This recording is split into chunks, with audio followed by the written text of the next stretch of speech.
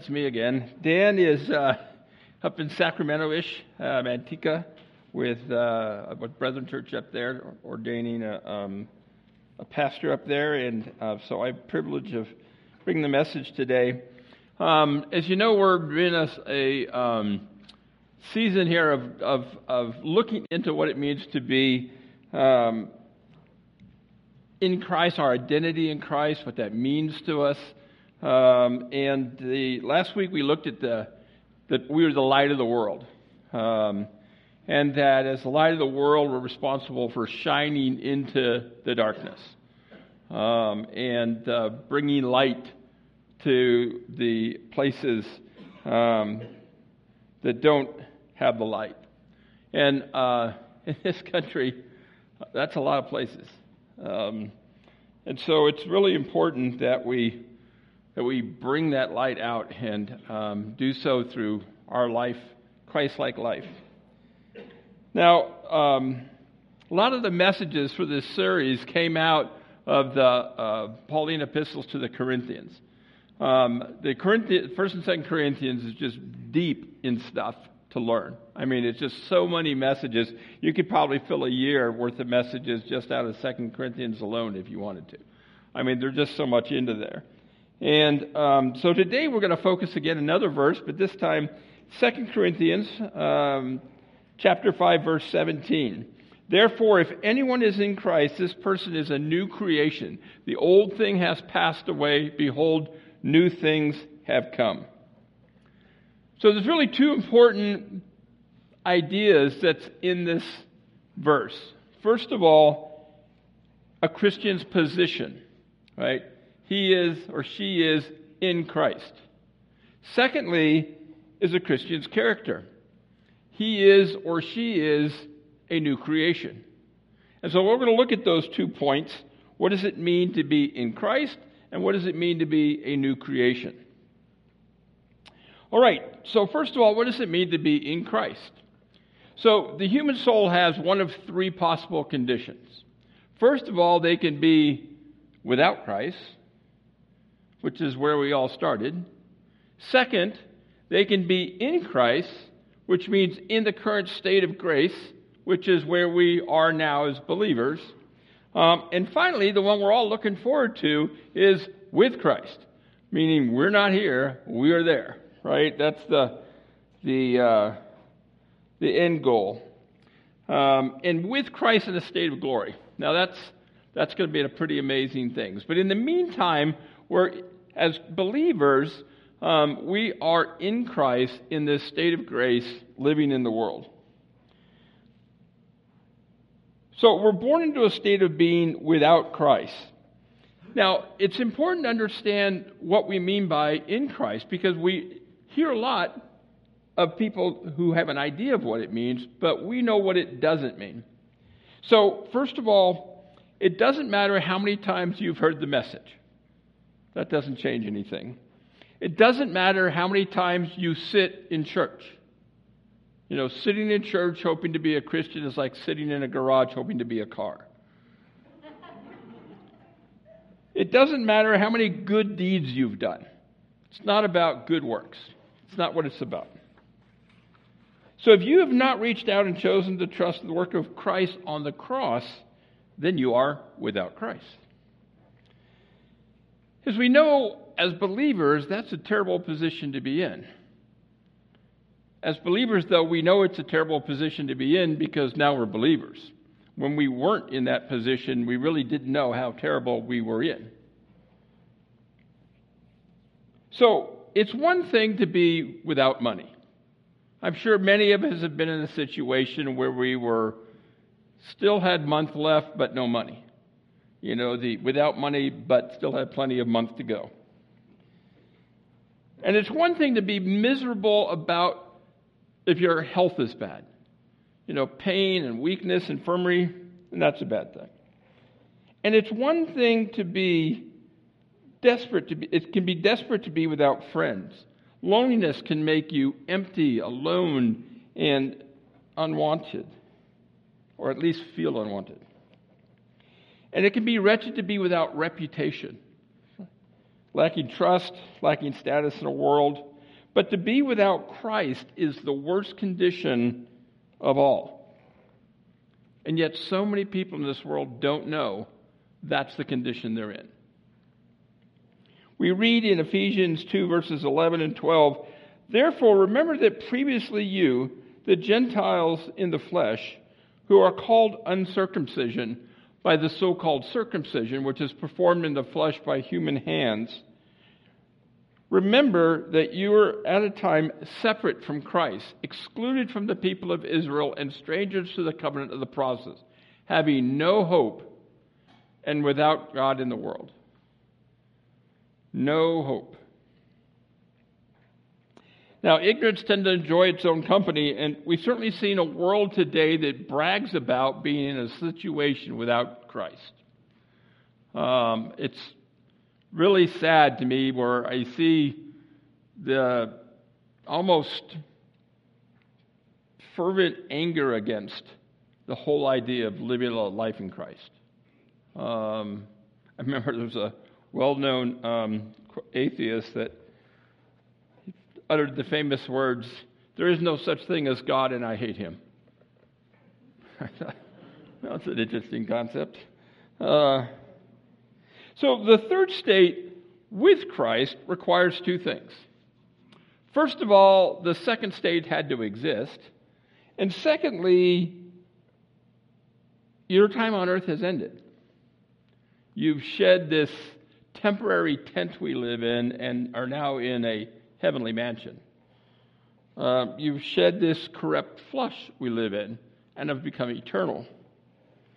And you're now a companion with Christ. You can see the glory, participate in it. It's the epitome of bliss. It's the one place we long for, yet must wait to see. As we talked about last week, yeah, it would be a great place to go. Can't wait to get there. Must wait to get there. So that brings us back to the second state in Christ. So first of all, there is no other man that any other person has ever claimed to be in.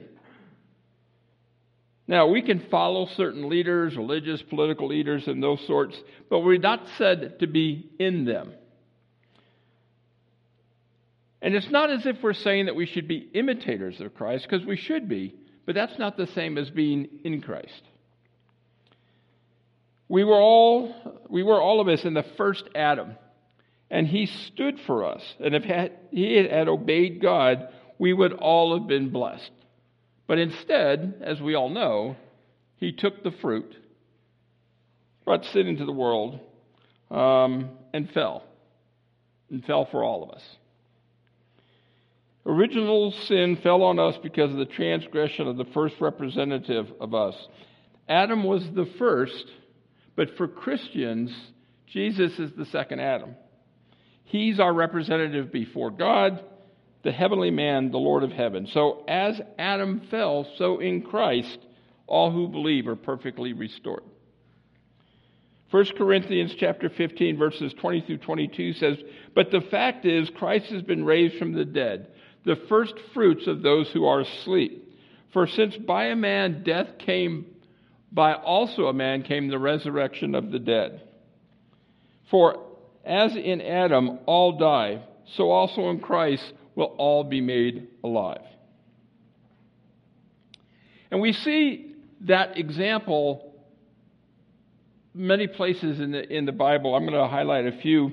In the Old Testament, Noah's Ark was a type of in Christ. What do I mean by that?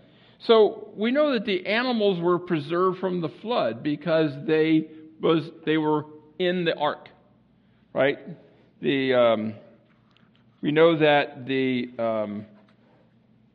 God somehow communicated to the right pair of all these animals, and they all showed up, 2 of every kind, of unclean animals and more of the clean animals anyway. And they all loaded themselves up in the ark, and they floated in perfect safety while the rest of the world was purged.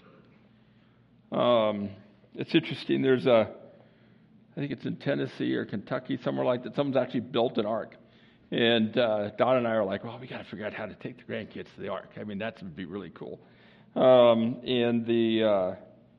But that's, they managed to be in the ark and then protected. And then, of course, when the waters receded, they were able to get out. And in the same sense, we are in Christ, right? He is the ark of God provided for us against the day of judgment. And by faith, we believe He is capable of saving us. We trust Him and place our very souls in His hands because we believe there's no other choice. That's the only option. It's interesting, there's a survey that came out a few months ago, and it talks about people that claim to be Christian and how they hold up to the truth of Scripture. It's surprisingly how few people believe that Christianity is the only way to the Father, and yet that's exactly what the Bible says. All right. Romans 9, verses 30 and 32. What shall we say then? That Gentiles who do not pursue righteousness attained righteousness, but the righteousness is by faith? However, Israel, pursuing the law of righteousness, did not arrive at the law. Why? Because they did not pursue it by faith, but as though they could do it by works. They stumbled over the stumbling stone. So we have given up hope on any other method except Jesus Christ. And we trust in what Jesus did, what He is doing in Him, and He is thus our ark. We are in Him. Another illustration that we see in the New Testament about being in Christ, we see in that we're represented being in Him as a branch is in the vine. And of course, if you've ever raised grapes, that's the idea of, this vine and the branches go into the vine, and the branches produce fruit, but only when they're connected to the vine.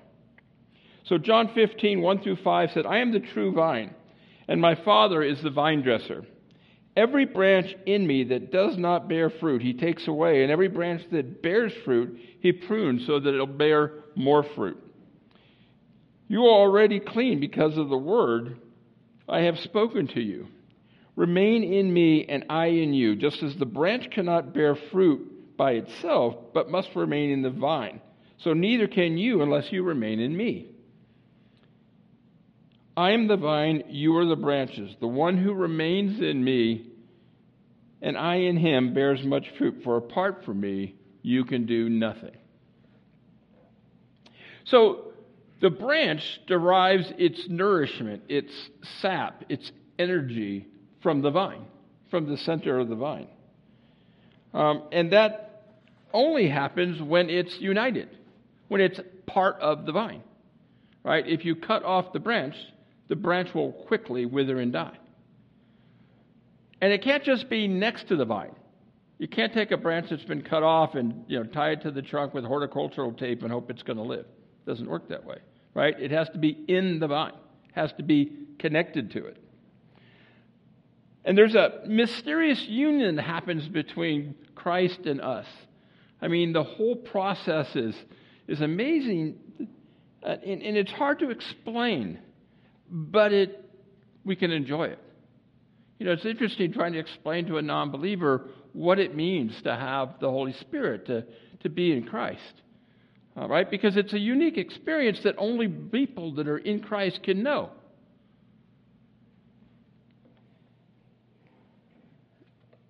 The union with Christ flows in us, right? It gives us that energy. And it brings forth clusters of good fruit that bring glory to God. And I pray that each of us is united to Christ, that we're knit together with Him, right? Never separated. We're also told that we're in Christ as a stone is in a building. A stone is built into a wall as part of the building. The mass of the stone and the mortar laid upon the foundation gives strength to the whole building, right? The whole thing holds itself together from the foundation, the capstone, and all the stones. Everything is part of one.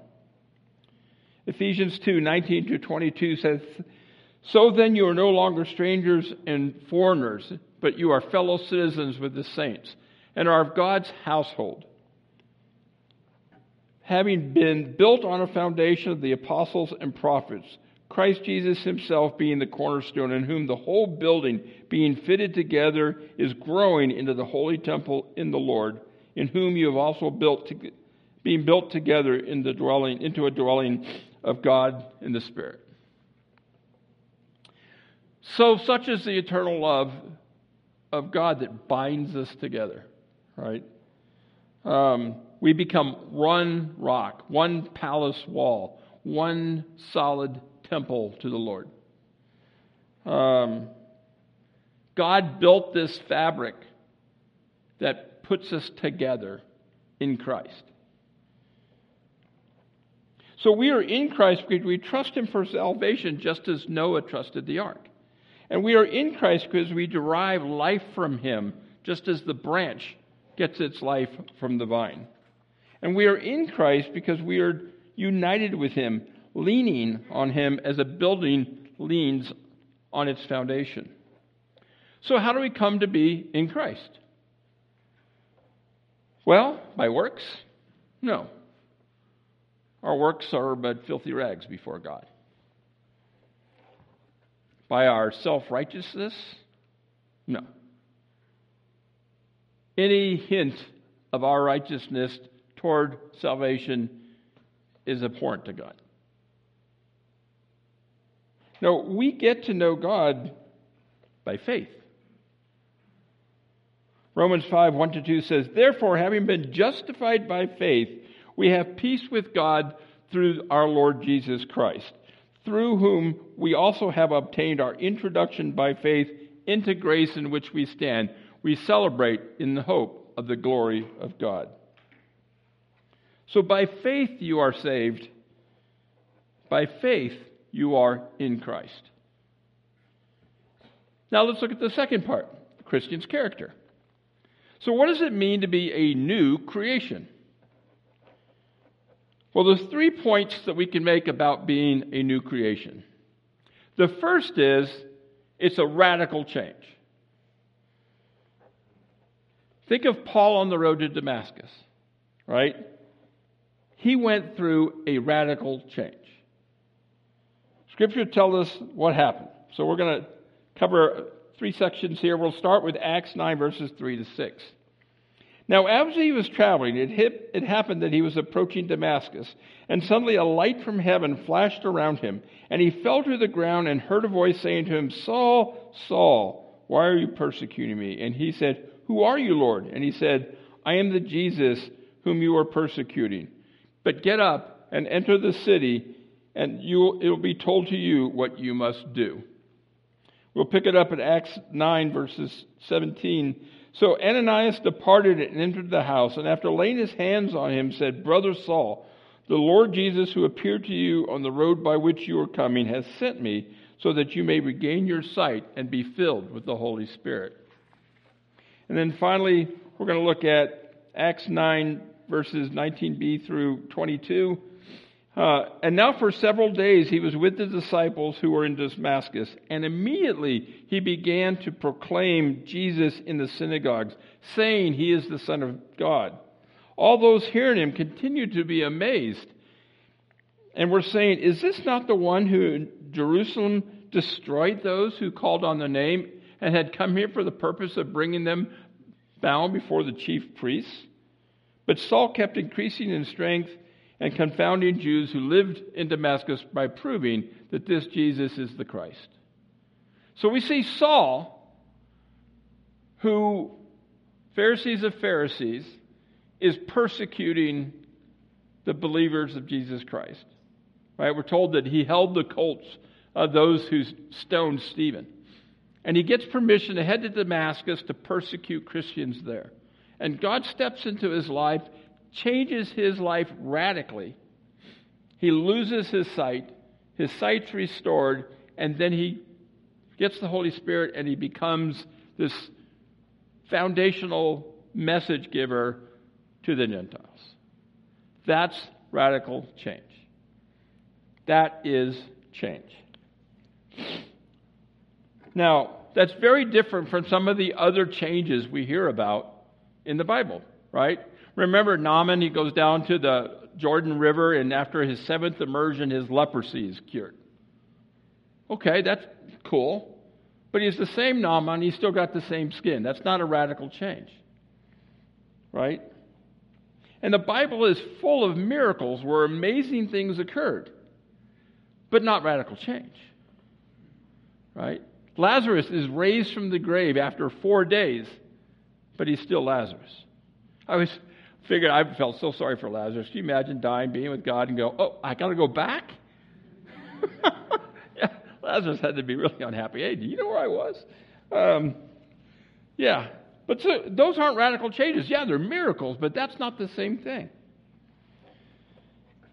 And we can overcome our bad habits, our addictions, our tendencies. We can overcome all that sort of stuff, but it doesn't change who we are. No, a new creation is a radical change. It's not like fresh paint on a wall. It's a new wall. It's not like more bricks on a foundation. It's a new foundation. It's totally new. The new creation is changed from the entire top to bottom, left to right, all senses and all aspects. It's a change, a radical change. It's as if the former creature was completely destroyed and something new was formed by the very breath of God. Such is the fruit of being in Christ. Right? That person is a new creation. Old things have passed away. Behold, new things have come. So I have one question for you. Well, I have many, but this is the one I'm going to ask now. Do you know of that radical change? Did you experience a radical change in your life when you came to know Jesus Christ? Because if you didn't, we should talk. Because that is part of being a new person in Christ, is a radical change in your life. I know for me, when I came to know Jesus Christ, I immediately knew there were things I could no longer do.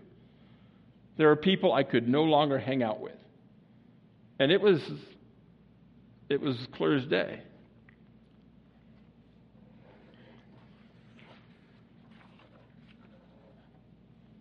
Now, it's important to understand that because one of the things that's unique about Anabaptists is that we don't pursue baptism until a person is old enough to know that radical change has occurred.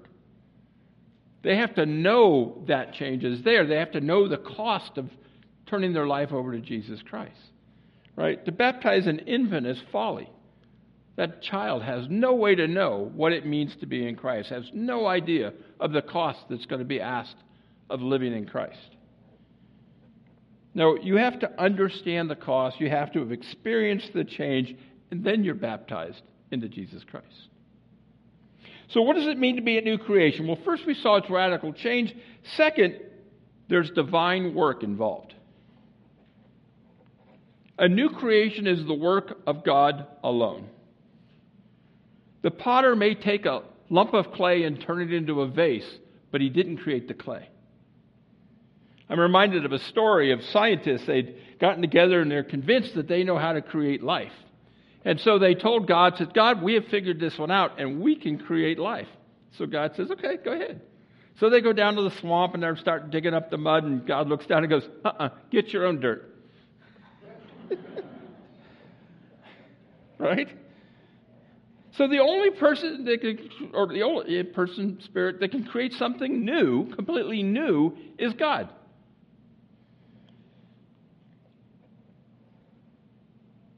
Fashioning into a new creation for His purposes and our benefits is what happens for a new believer.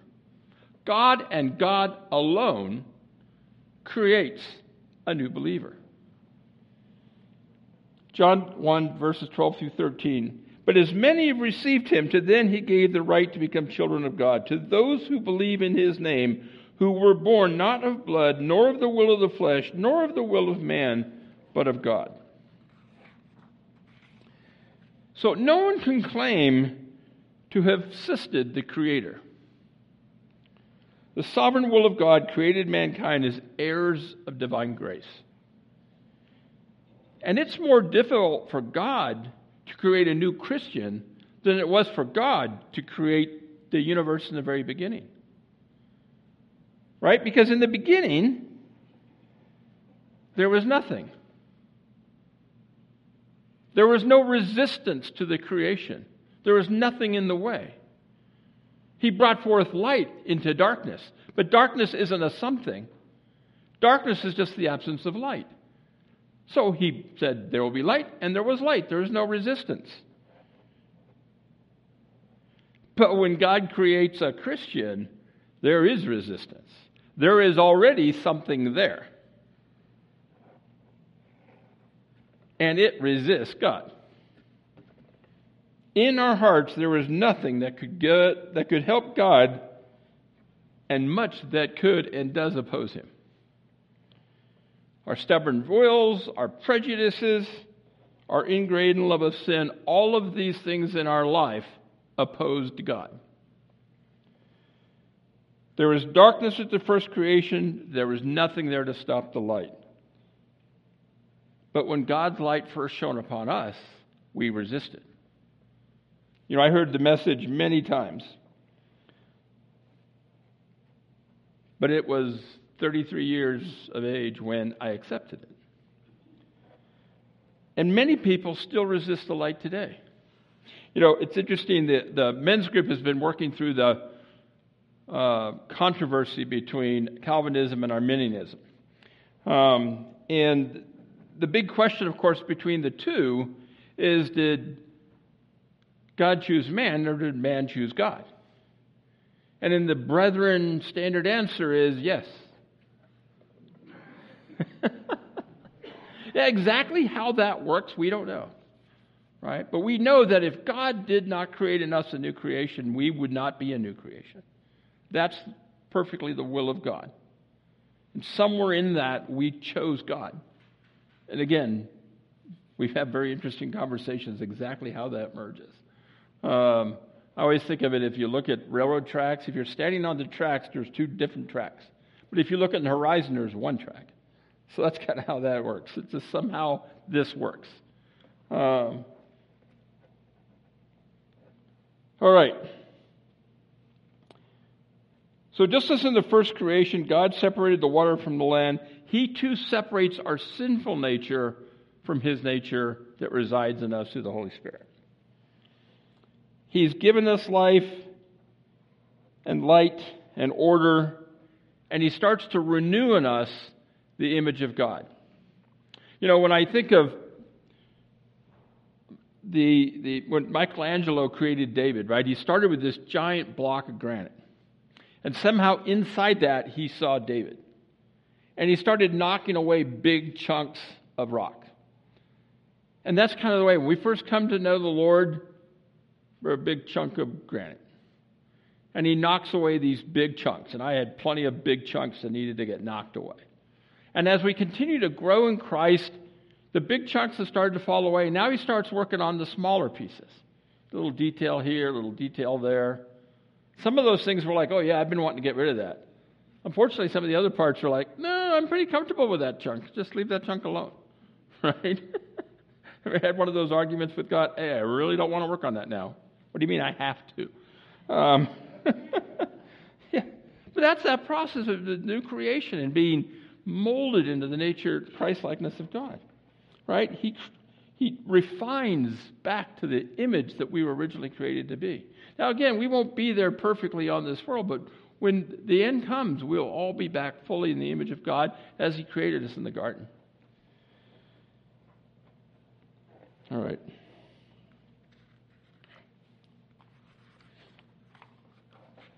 First John chapter 3, verses 1 to 3.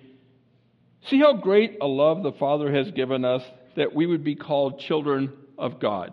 And in fact, we are. For this reason, the world does not know us, because it did not know him. Beloved, now we are children of God, and it has not appeared as yet what we will be. We know that when he appears, we will be like him, because we will see him just as he is. And everyone who has this hope set on him purifies himself, just as he is pure. So what does it mean to be a new creation? Well, first, it means radical change. Secondly, it means that there's divine work involved. And third, we find that in a new creation, there is remarkable freshness. Now, it's been a long time since the world has seen a new creation among its life forms. Depending on your point of view, it may have been 6,000 years or so since the ark landed, the doors opened, and the kinds got out and started making new species. Or if you have the other point of view, maybe it's been hundreds of thousands of years. I'm not going to debate that today. But the point of it is that everything that was then is pretty much like it is now. The flowers that were here now were pretty much like the flowers that were here 1,000, 10,000 years ago. They may look a little different, have some different colors, but they're still the same flowers. And the creatures may have adapted to change to the environment that's changed around them, but they're fundamentally the same. Right? Canines are canines, felines are felines. I had a friend got a new dog. I said, "What's your dog?" He goes, "It's a Labrador." I said, "A Labrador? What in the heck is a Labrador?" He says, "Oh, it's a Labrador Retriever and a Poodle." And I'm thinking, did someone do that on purpose, or did you forget to lock the gate? I mean, but it's still a dog. You know? It's still a dog. And that's the thing. I mean, the world has not seen a lot different. We have changed somewhat physically, but for the most part, we're much the same as we were when we were originally created in the garden. Right? The world is old and worn. What an amazing thing it would be if God could create something completely new in the world. Wouldn't that be amazing? And yet that's exactly what he does. And he does it every time a new Christian is created. Something completely new to the world is in the world.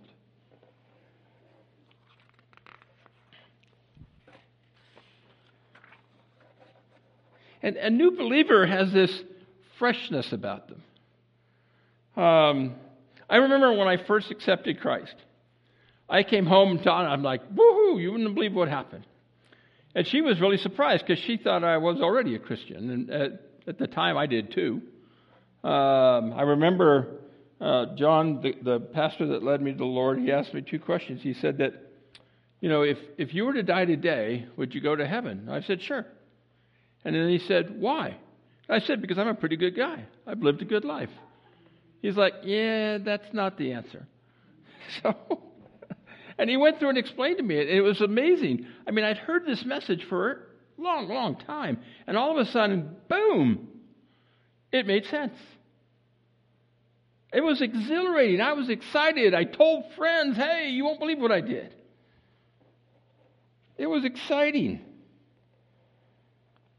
Forgiven by the grace of God and not by my own works. And how long I had been trying to do the right thing when that wasn't what it was about. And then once you know the Lord, you do the right thing because it's the right thing, because it's in your heart. You know what the right thing is. Yeah, you still fight your sinful flesh, but you're in that process of changing. Reconciled to him by his Son, Jesus Christ. Romans 6, verse 4 says, therefore we have been buried with him through baptism into death, so that just as Christ was raised through the dead through the glory of the Father, so we too may walk in the newness of life. The world has nothing like it, right? There is nothing in the world that's similar to what we go through as a new creation in Christ. Nothing. The world is stale, routine, and tiring. Solomon knew, right? Solomon had gardens and palaces, horses and chariots, gold and silver, parties. 300 wives and 700 concubines? Somehow I don't see that as a blessing. But he too realized there's nothing in that. There's no benefit. It's all vanity. It's all waste.